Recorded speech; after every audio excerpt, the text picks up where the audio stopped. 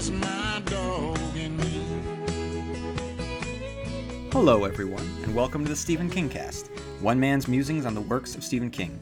Each week I review one entry in the bibliography of Stephen King in the chronological order of publication, but today I turn my attention to the movies as I examine 1983's adaptation of Man's Best Friend Turned Evil, Cujo. So, as you know, I reviewed, or maybe you don't know, I don't know if you listened to last week or not, but if this is your first time tuning in, thanks for tuning in. Welcome to the Stephen King Cast. And if you tuned in last week, you'll know that my review of Cujo, the novel, was not the most positive of reviews. Please note that when Stephen King wrote it, he was very much under the influence and does not remember writing the novel. With that said, the fact that he was able to write a novel under the influence is a real testament to his abilities as a writer. But at the same time, I think there are some major flaws in the novel, and I think that it's a very, very dark book. So I wasn't really looking forward to watching the movie again. And this is, just so you know, I'm recording it the same week that I recorded the Firestarter movie review, a movie that I didn't really like, to say the least. So I wasn't, like I said, really looking forward to this. But, I was pleasantly surprised. So I'm just going to get into the review. And immediately we are given a haunting opening. And I really enjoy it. Right away, it sets a good tone. We see swirling red as it fills the screen with ominous music over it. It's much more foreboding than say, the Tangerine Dream scored opening to Firestarter, which just felt out of place and failed to capture the paranoia and suspense of that particular story. There's a real dread to this opening, appropriate for what I feel was King's most pessimistic story so far. The darkness then pulls away, revealing a small rabbit hole from which emerges a cute little bunny who proceeds to frolic through the woods, streams, and the fields. It's a very peaceful opening that sets up the horrors that are soon to come, as well as gives us an idea of the landscape surrounding Castle Rock.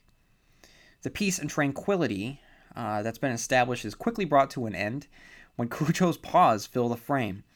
It's a very clever shot, and it really sets up the threat of Cujo before Cujo becomes a threat to our characters. While we don't want anything to happen to the rabbit, who wants to hurt a rabbit, we understand why Cujo chases after him.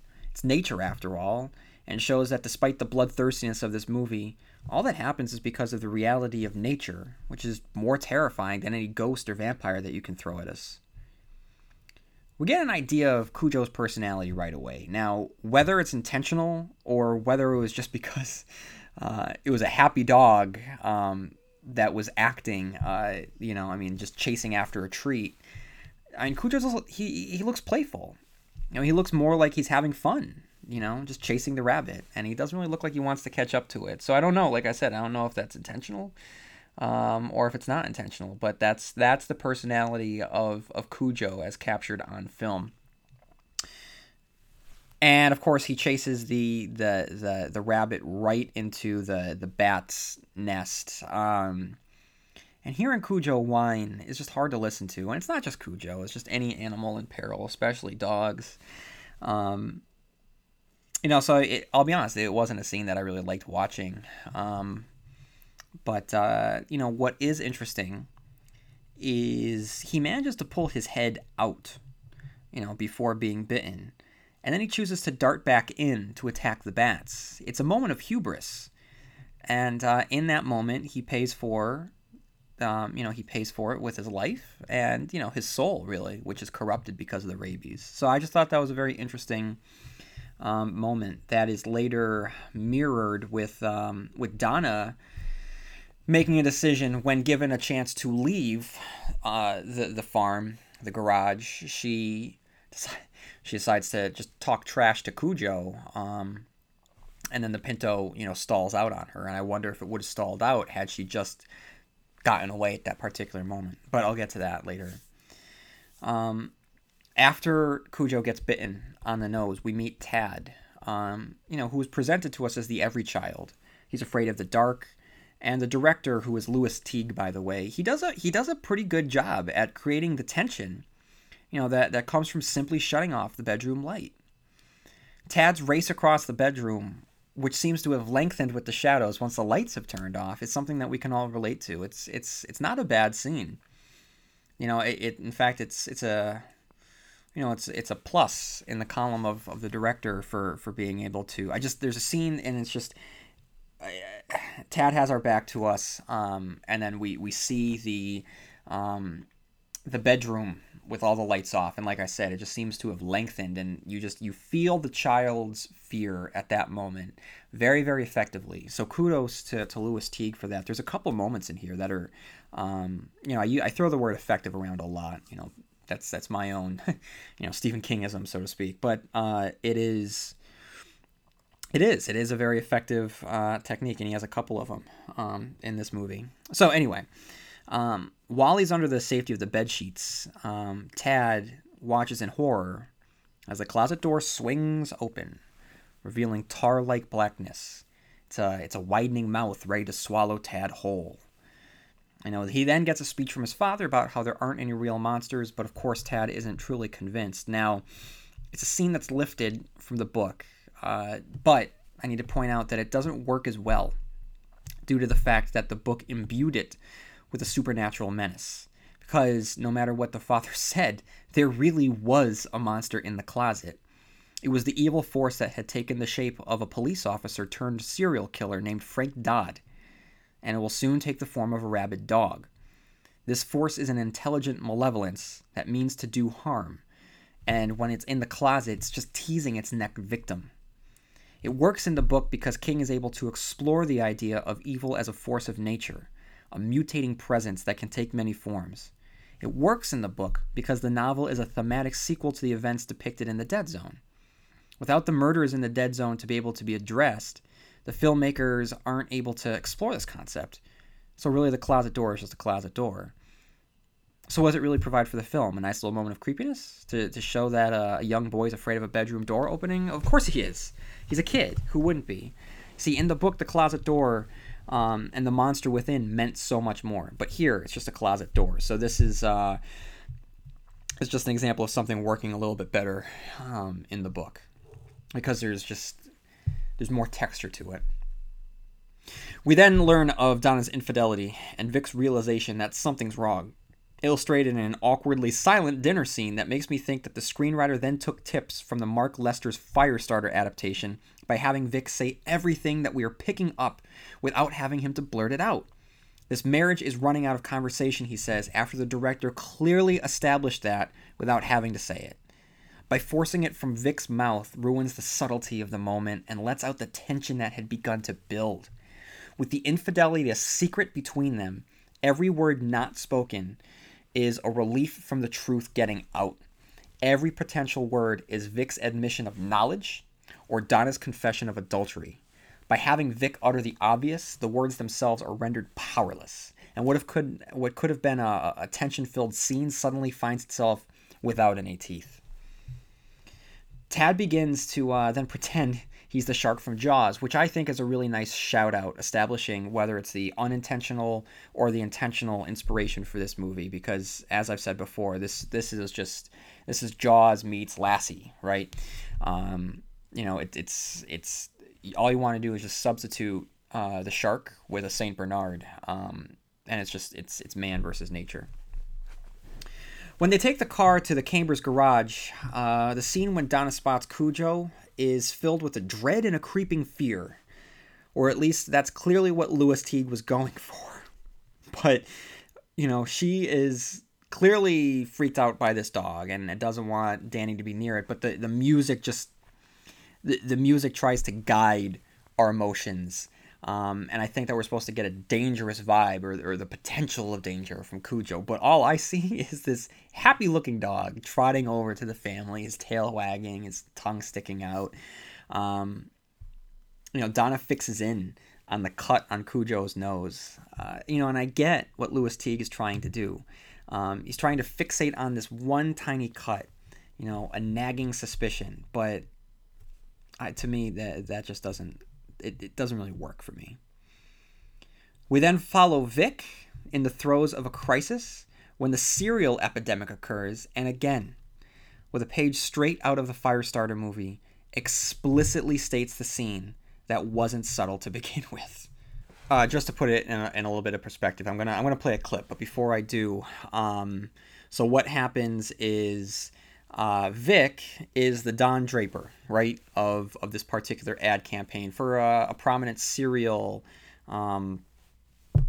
in the country. You know, I mean, it is, you know, the Cocoa Pebbles or the Frosted Flakes, the Rice Krispies of the Stephen King universe here, with a pretty terrible gimmick of a, rather than a toucan or a leprechaun or a tiger, it's a boring middle-aged professor.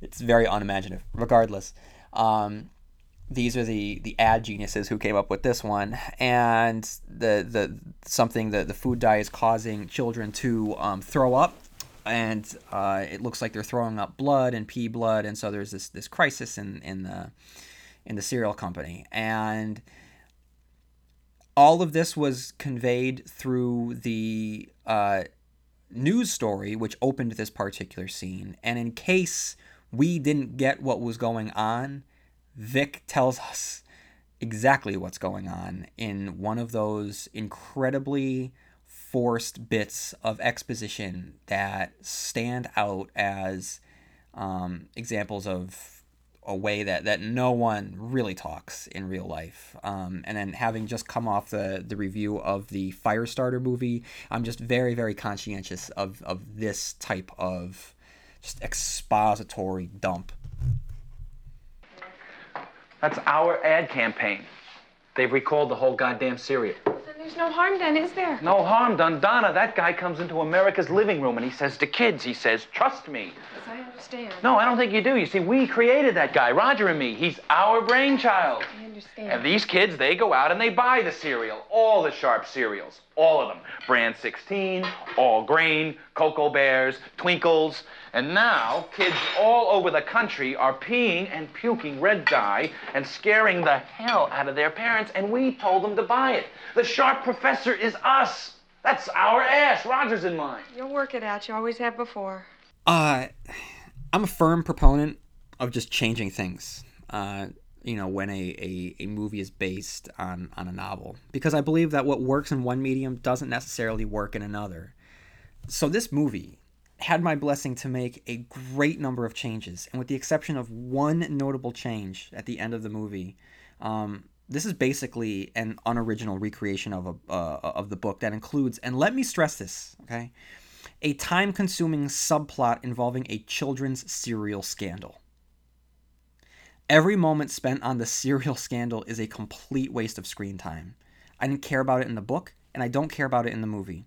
In a movie about a rabid dog, we just don't need a subplot involving cereal. Okay, so Donna's car starts to putter, right? And we realize what's going to happen. She's going to bring it to get it fixed at the Chambers garage. This is just after Vic had his car fixed. So Vic had his car fixed simply so that there was a reason for Donna to bring her car to the mechanics in the middle of nowhere, right? Here's my issue. I don't need a backstory to how Donna found her mechanic. All I need is for Donna to arrive at the auto shop. That's the only thing that matters to me, right? In a story that's probably Stephen King's most concise, and think about this, rabid dog threatens a mother and son. That's it. There is a ridiculous amount of backstory. The story even comes complete with the abusive nature of the Chambers lottery win. Really? We don't need this. All right? You could have cut out all of the infidelity. You could have cut out, the cereal scandal. You could have just, there are, like I said in the novel, just streamline it and just get Donna to the garage. And that's really all you need to do. It's just, and you know what? Here we go. I would like to see a remake of this movie. I would like to see a remake in which the director does just that. He streamline it. He cuts it down. He cuts out all of the fat. Maybe Donna, isn't having, affair. Maybe she's a single parent. Maybe she's struggling to, make ends meet. And she drives her car into the garage, with her son. And when she drives it in, no one's there. Okay. And all of a sudden she starts getting attacked by this rabid dog, and you could just cut out everything else and just focus on that. And I think that would be just a tense movie. But instead, we get this. Oh well. But anyway, again, the lottery, with a movie that's about a rabid dog threatening a mother and son, what does a lottery have to do with anything? What does cereal have to do with anything? In the grand scheme of things, what does an affair have to do with anything? It's just a dog trying to kill a mother and son. That's the story that I want to watch. That was the story that I wanted to read. I don't need any of this other stuff. Sorry, I can't get off of it. I'll just switch gears. What do I want to talk about? Cujo's snout. All right, why is it covered in slime?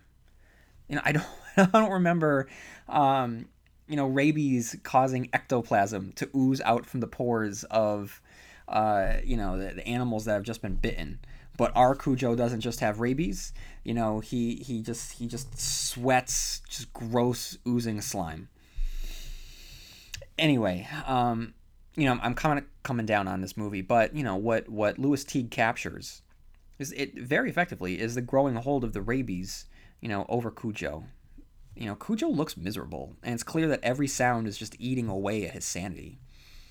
And another thing that he does very, very well, I gave him a hard time earlier for the expository dump of the cereal, and how he just kind of blurted out, in a scene that didn't need it, about how the marriage is running out of conversation, i.e. the marriage is in trouble. But the scene with Steve and Donna in the kitchen, after she fights him off and he leaves, Vic comes back in. And it's a great moment. It's done very, very well. Vic and Donna just look at each other. And Vic does the exact opposite of every character in Firestarter and doesn't speak about all of his concerns or his growing suspicions. He doesn't remind the audience that the two are married and have a child together. He barely speaks, in fact, because he doesn't have to.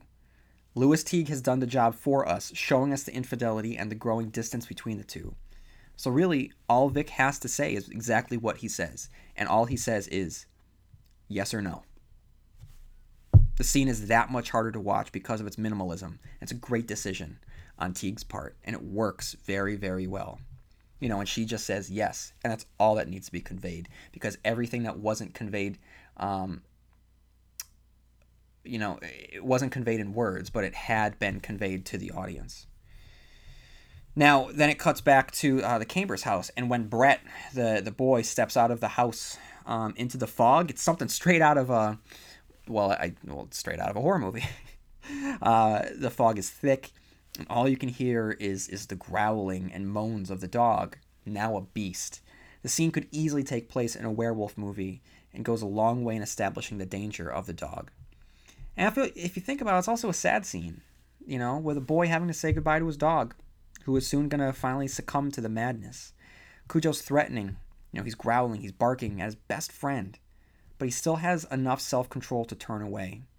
And I think that as he slinks into the mist, it's the last we see of the friendly family dog. The dog that returns from the mist is a monster.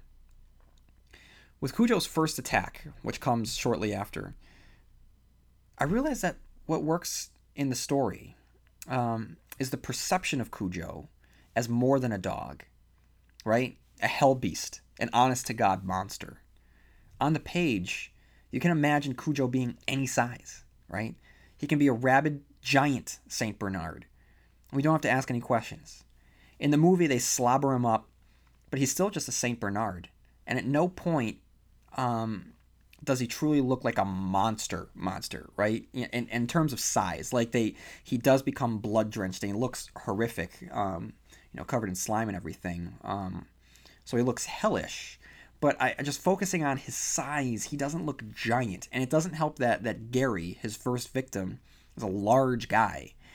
So I mean, with Cujo's first attack, it makes Cujo look smaller than he actually is. If they had cast another actor of a lesser size, a wiry guy, it would have played up Cujo's bulk. But, and demonstrated what a physical threat the now rabid dog is. Sizing him up against a physically imposing grease monkey, downplays that size. In fact, he even looks small when Joe Capers is attacked. Attacked, by the way, with Cujo vision. And then, after that point, the real movie begins. The movie that I wanted to spend more time with. And that's, Donna and Tad stuck in the Pinto as Cujo waits patiently outside. There's a harrowing moment where Cujo first attacks, trying to get in through the window. And a terrified Tad is just screaming with an exasperated Donna, desperately trying to keep control of the situation. Now, D. Wallace Stone, does a phenomenal job at providing much-needed nuance into the movie, providing a multitude of different emotions in such a short little scene. First, it's irritation at her screaming son, which flickers across her face, then replaced by a moment of panic, then replaced by the resolve to remain calm. It's quick, it's subtle, and very effective, and it's just the beginning of what is an incredible performance that isn't really talked about in Stephen King, performances. Of course, in the grand scheme of Stephen King adaptations, people tend to talk about Sissy Spacek.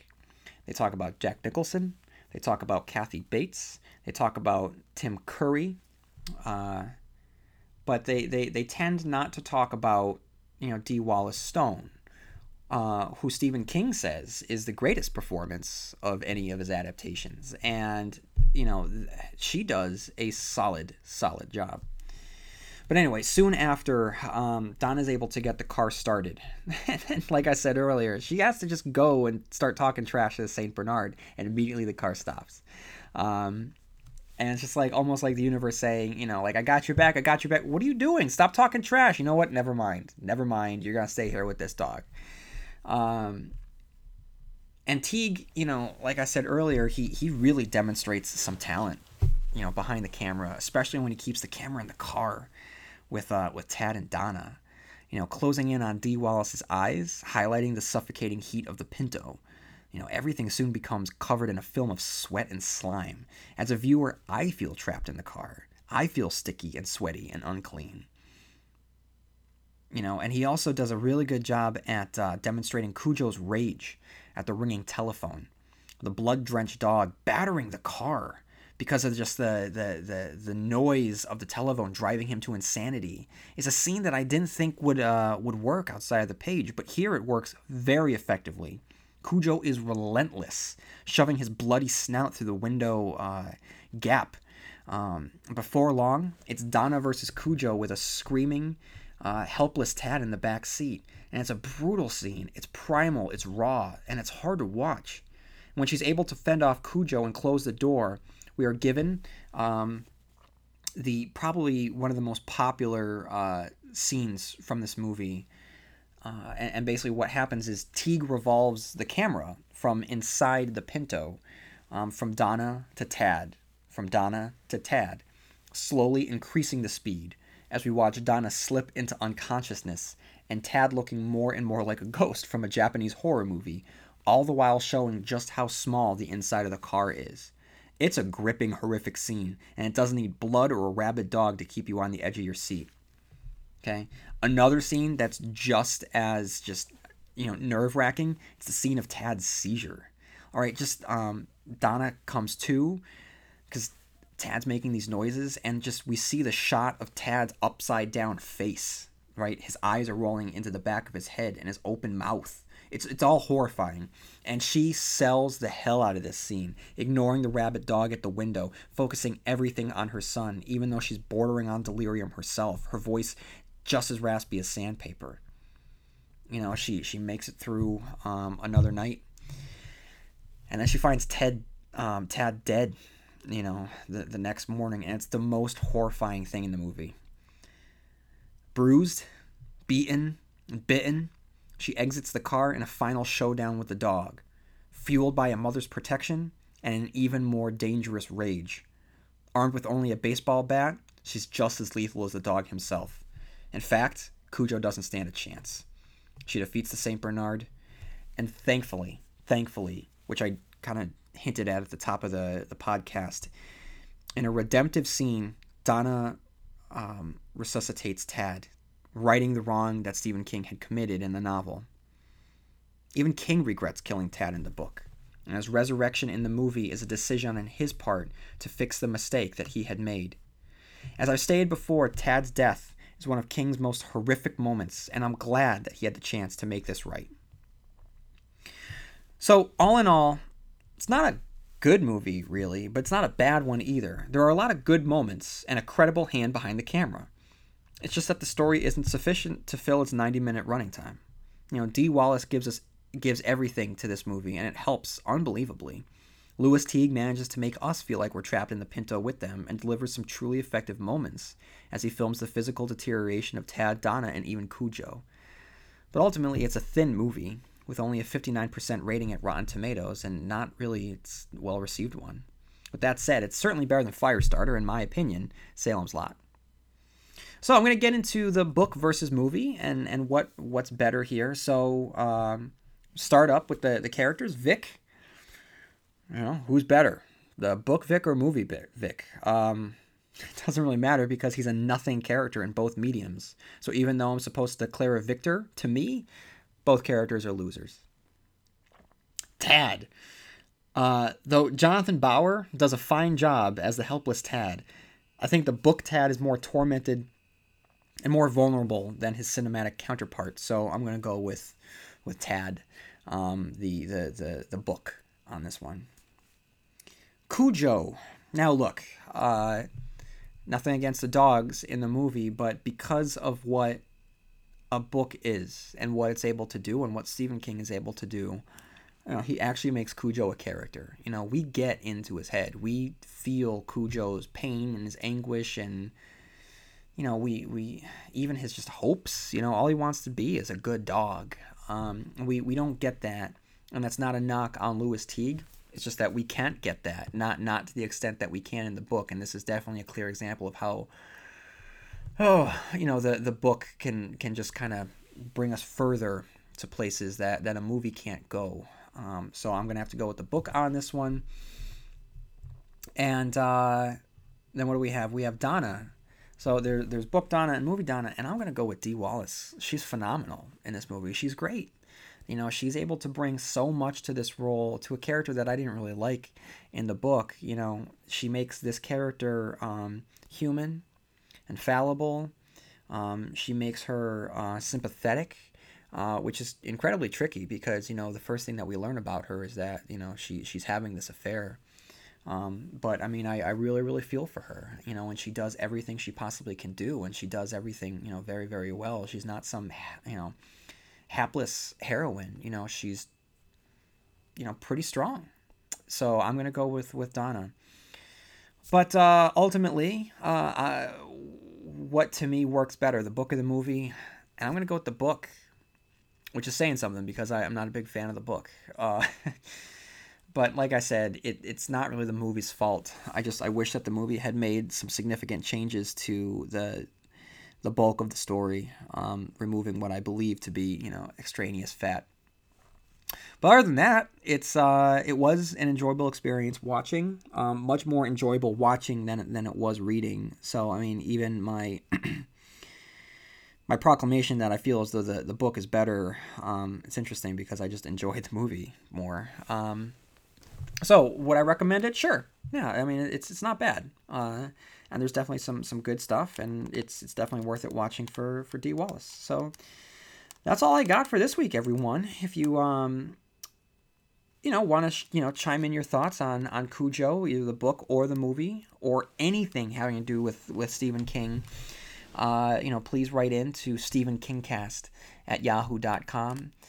Feel free to check us out on Facebook, Instagram, Tumblr, Pinterest, Twitter, all at Stephen King Cast. And if you have some free time on your hands, feel free to give us a review. And I say us. I always say us. I don't know why. It's just I'm flying solo on this. Feel free to write a review on iTunes because I think that the more reviews that I get, the more wide the net of conversation will be for Stephen King. So thanks for tuning in, everyone. Join us next week for our next review. And it is a good one, I have to say. Next week's review is one that I was really, really looking forward to getting around to, and I wanted to make sure that I got it right. And I don't want to toot my own horn or anything, but I'm feeling pretty strong about next week's review and the following week's review, because this is going to be a 2-part review of The Dark Tower, Book 1, The Gunslinger. So, for those of you Dark Tower fans that have been waiting for this moment, here we go. We're going to begin.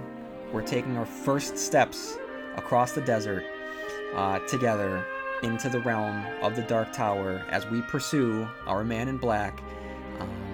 So make sure that you tune in next week for that, and tune in the following week for part 2 of the Gunslinger review. Thanks again, everyone, for coming in this week, and I'll see you here next week. Same King time, same King channel, Stephen King Cast.